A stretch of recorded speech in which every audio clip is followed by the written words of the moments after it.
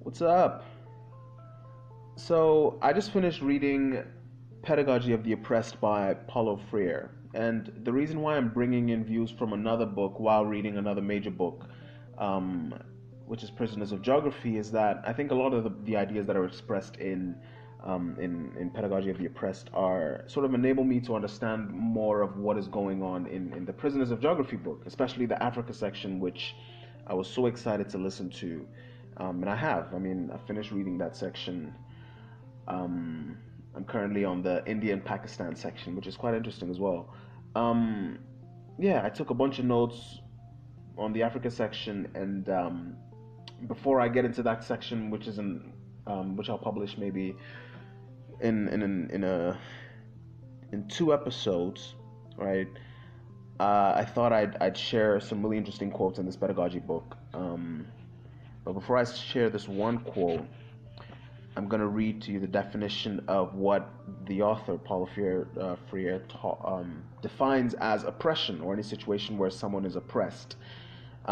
So, page 29, it says, any situation in which A objectively exploits B or hinders his or her pursuit of self affirmation as a responsible person is one of oppression. So, yeah, someone is being exploited or has their pursuit of self-affirmation as a responsible person hindered.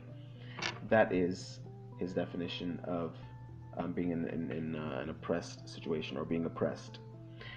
Now, this interesting quote that I'm going to read now is on page 33. It goes, the oppressors do not perceive their monopoly on having more as a privilege which dehumanizes others and themselves.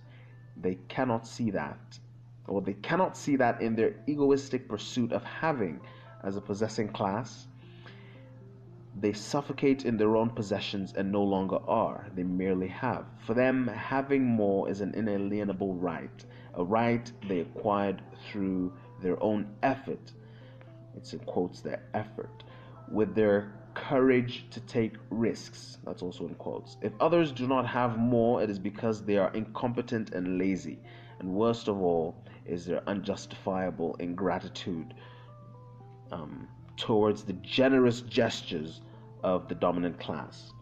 Precisely because they are ungrateful and envious, the oppressed are regarded as potential enemies who must be watched. I don't know. That really spoke to me. It's such a powerful quote. Thought I'd just share that real quick. I'm gonna be sharing some other really interesting quotes before I get into um, the Prisoners of Geography Africa section, which I'm gonna be sharing shortly. So stay tuned.